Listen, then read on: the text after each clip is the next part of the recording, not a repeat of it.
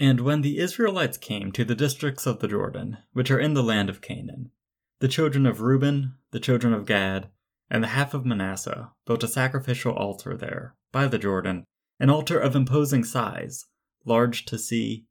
And behold, when the children of Israel heard about it, they said, "Here the tribe of Reuben, the tribe of Gad, and the half-tribe of Manasseh have built an altar near the Jordan River, on the opposite side from us, in the land of Canaan." And hearing this, the people of Israel gathered, the whole assembly that is, at the place called Shiloh, to go up against them in force.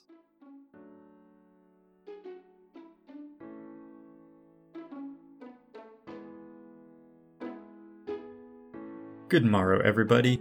My name is Ben LeBoot, and welcome to Stories of Symmetry, revealing beauty and purpose through another look at faith, the sacred, and the stories that unite us all. And the story that begins today's discussion, a portion of which I just read to you, comes from the book of Joshua. It is, I think, a lesser-known story, but no less thought-provoking and instructive.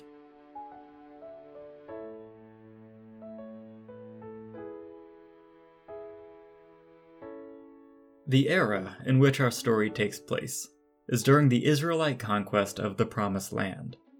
Joshua is the leader of the small nation which, by this point, is almost ready to settle down and plant roots, for it has claimed pretty much all of the land that it will. Nahar ha-Yarden, the Jordan River, is an integral part of today's tale. This river, which has the lowest elevation of any on earth, flows north to south, from its headwaters near Mount Hermon in the northeast, not far from where modern-day Israel, Syria, and Lebanon meet, then eventually into a freshwater lake called by various names, but here we'll note it as the Sea of Galilee. Then emerging from the southern aspect of this lake, the Jordan continues south until its terminus at one of the saltiest bodies of water known to this planet, the Dead Sea. The importance of the Jordan, as it relates to us today, is that, like all rivers, it segments the land through which it flows and creates a natural barrier, a geographic separation between those who live on the one shore from the other. In modern times, it separates Israel from Jordan, but in the waning chapters of the book of Joshua, it separated Israel from Israel. 9.5 tribes live to its west, while the remaining 2.5 lived to its east.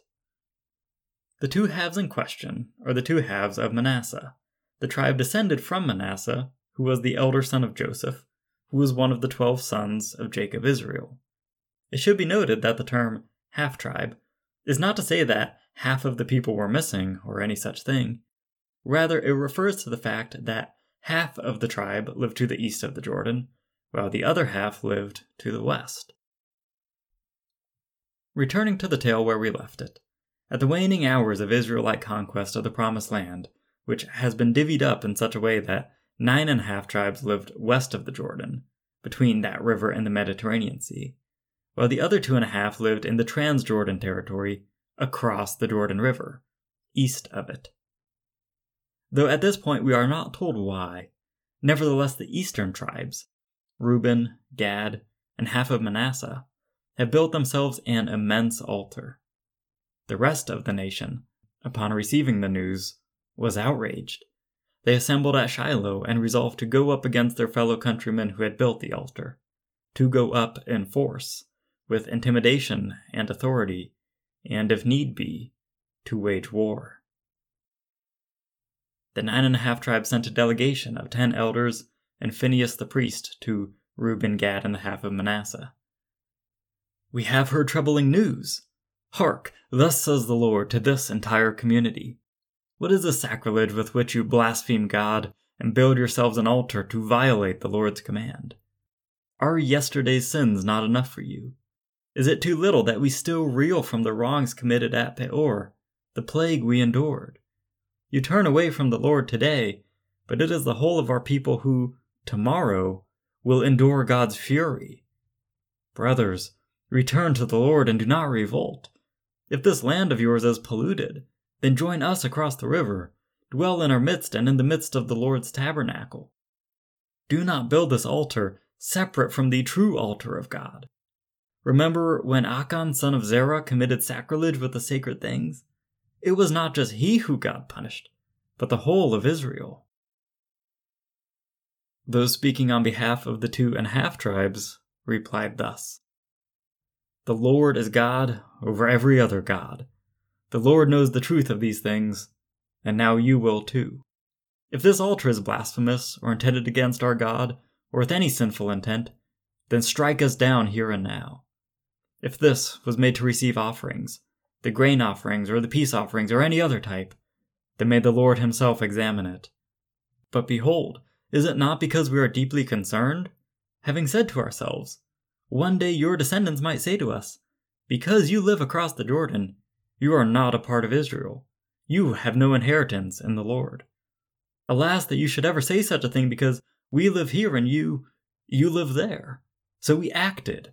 We built for ourselves this altar, not for offerings and oblations, but as a symbol between you and us, as a reminder to your children and to ours, that if you should ever tell us you are not a part of Israel, then we could say, then how do you explain the replica of the Lord's altar here in our presence as a witness between us, that we are just as much Israelites as you are, and that we call upon the name of the Lord just as you do?" Finally, after reflecting upon these words, Phinehas the priest, speaking for the 10 elders and the tribes they represented, replied, "What you say is good. We know that the Lord is truly in our midst, and that you have not blasphemed against the Lord, and that the children of Israel are safe." Thus the altar they called Witness, saying that it was a witness between them and the Lord.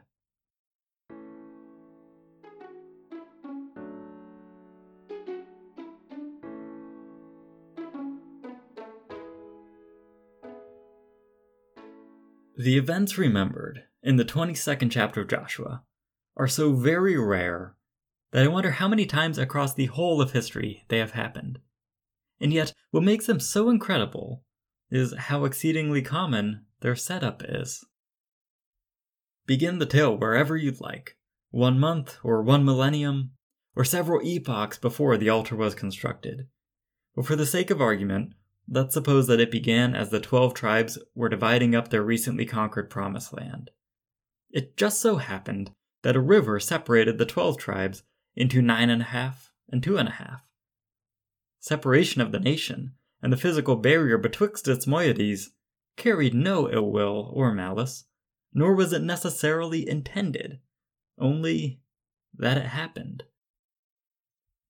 Some of the tribes being separated from the others did not pose much concern initially. But then, in the heads of Reuben, Gad, and half of Manasseh, gears started to turn, and they asked themselves, what is there, really, preventing, in say 50, 100, maybe even 200 years from now, our countrymen across the Jordan will all of a sudden look at us and say, those people over there are not full-fledged Israelites. They live far away, across the river, in a different country practically. And what's to stop them from telling us, look here, you are no longer allowed to worship the Lord at the tabernacle because you aren't true Israelites.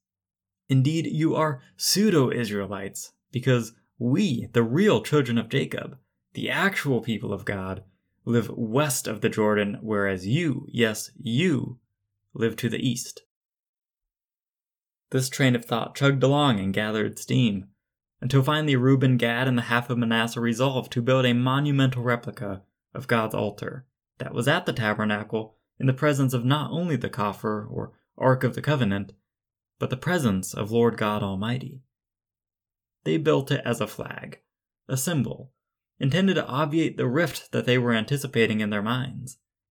With such a replica, they thought, should our fellows ever approach us saying that we do not belong to God, then we will reply, well, then explain why our ancestors built this giant altar, and explain how they knew its look and proportions, if they had not been intimately acquainted with the tabernacle, if they had not made offerings at its offering place.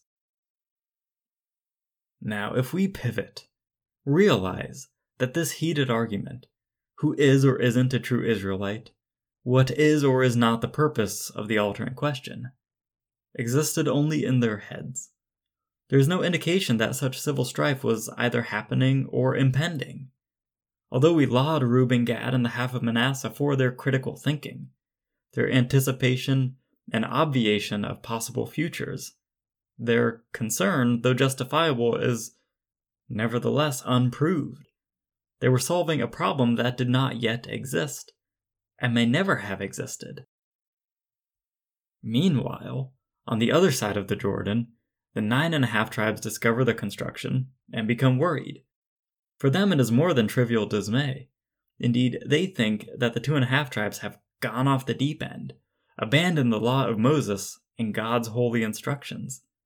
They have decided to worship God in a system of their own making, going so far as to build their own sacrificial altar in ridicule of and sacrilege by the true altar in the tabernacle.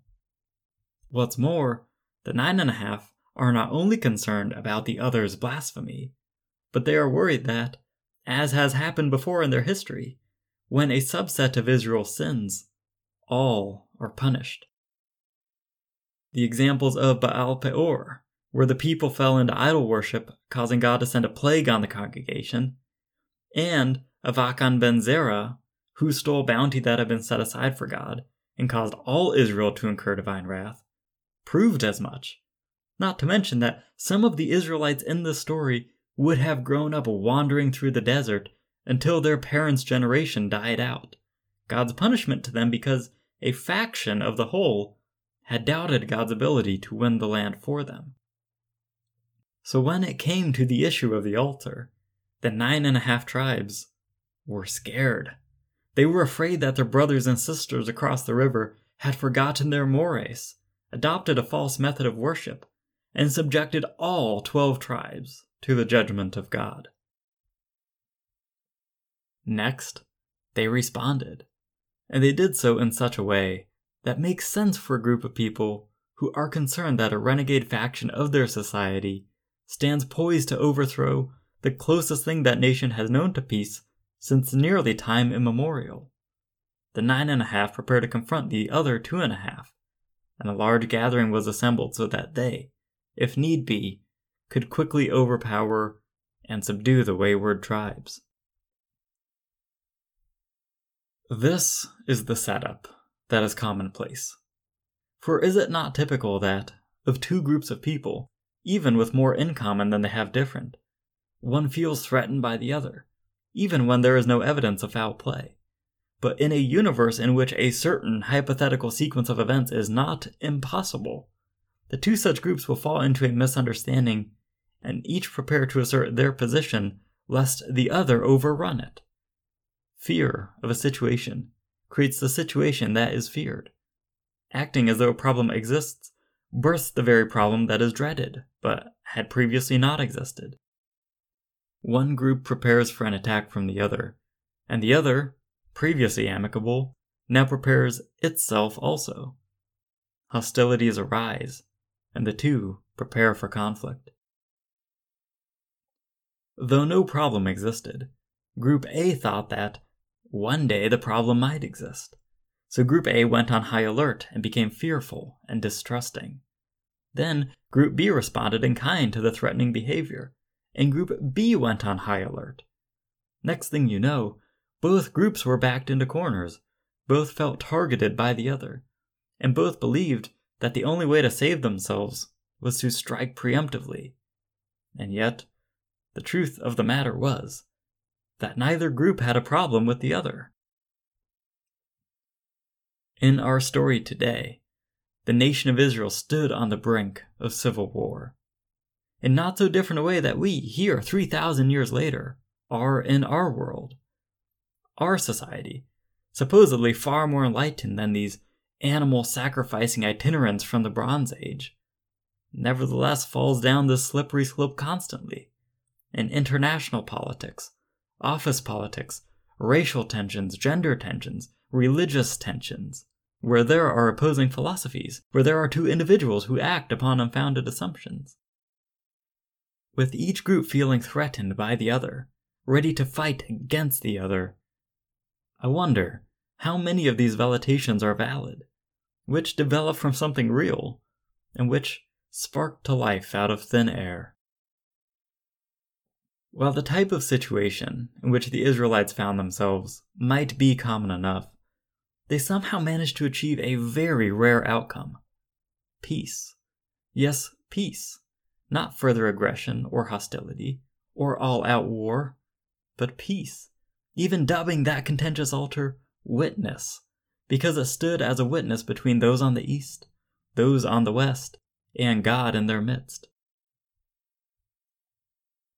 Of course, the million-dollar question is, how? Indeed, who were these superhuman diplomats, and where did they learn their techniques? Was it through perspective-enhancing alien pheromones? Doubtful. No, but based off of what is remembered in the book of Joshua, they use something far more potent. Communication. Yes, each side met with the other, talked, listened, resolved their differences, allayed their fears, and averted tragedy. Although the 9.5 had gathered their tribes at Shiloh, prior to their preemptive foin, they took a moment and said, "Hey, let's go talk to them first." And when the representatives met, they were genuine. None of this playing it close to the chest, lying to keep an advantage, spinning the truth to save face. Rather, they were genuine. Snippy? Yes. On edge? Yes. But honest. Yes, they were honest. The 9.5 said, "From what we can tell, you are committing an atrocity against God. Every time this has happened in Israel's past, where one group blasphemes God, the entire nation suffered. Can we not do that again? If this land you're in is corrupt or cursed or for whatever reason insalubrious, then come join us on the other side. For if you intend to break God's instruction and build your own altar and sacrifice upon it, then the whole nation will suffer." Open and raw. But now the 2.5 reply back with equal candor. If we built this in disobedience to God, then may the Lord, who knows all things, strike us where we stand. No, but believe us, we do not intend to sin with this altar, but we do need some type of security that you won't ever push us out of God's covenant, because we live far away where it's easy to forget about us, and we being fewer in number. That's why we built this. It's a symbol of our membership in Israel. We would never even think to use it for sacrifices or anything else in opposition to God's will. With both sides' real concerns laid bare, having spoken what they came to say, and listened to the other for the very words that were being spoken, the result was a veritable miracle. Everybody won. Reuben, Gad, and the half of Manasseh retained their security, and the 9.5 were reassured of their place before God. This story is fascinating, not only for everything we've mentioned so far, but also for how different it could have been. Instead of sending 10 legates and a priest, the 9.5 could have sent an army. Instead of hear each other's concerns and take them at face value, they could have closed up and become defensive. Instead of get to the heart of the matter, they could have told lies, hoping to end the colloquy on a falsehood, intending to return at once and take action against the other. Of course, those things did not happen. They talked through their differences.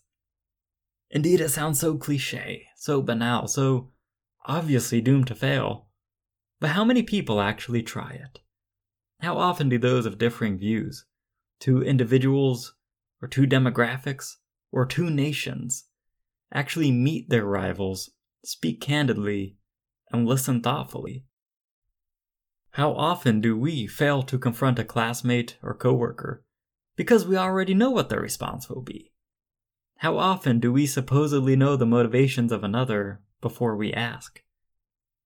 I would be genuinely shocked if anyone felt like that happened too much rather than too little. Perhaps, going forth, we can change that.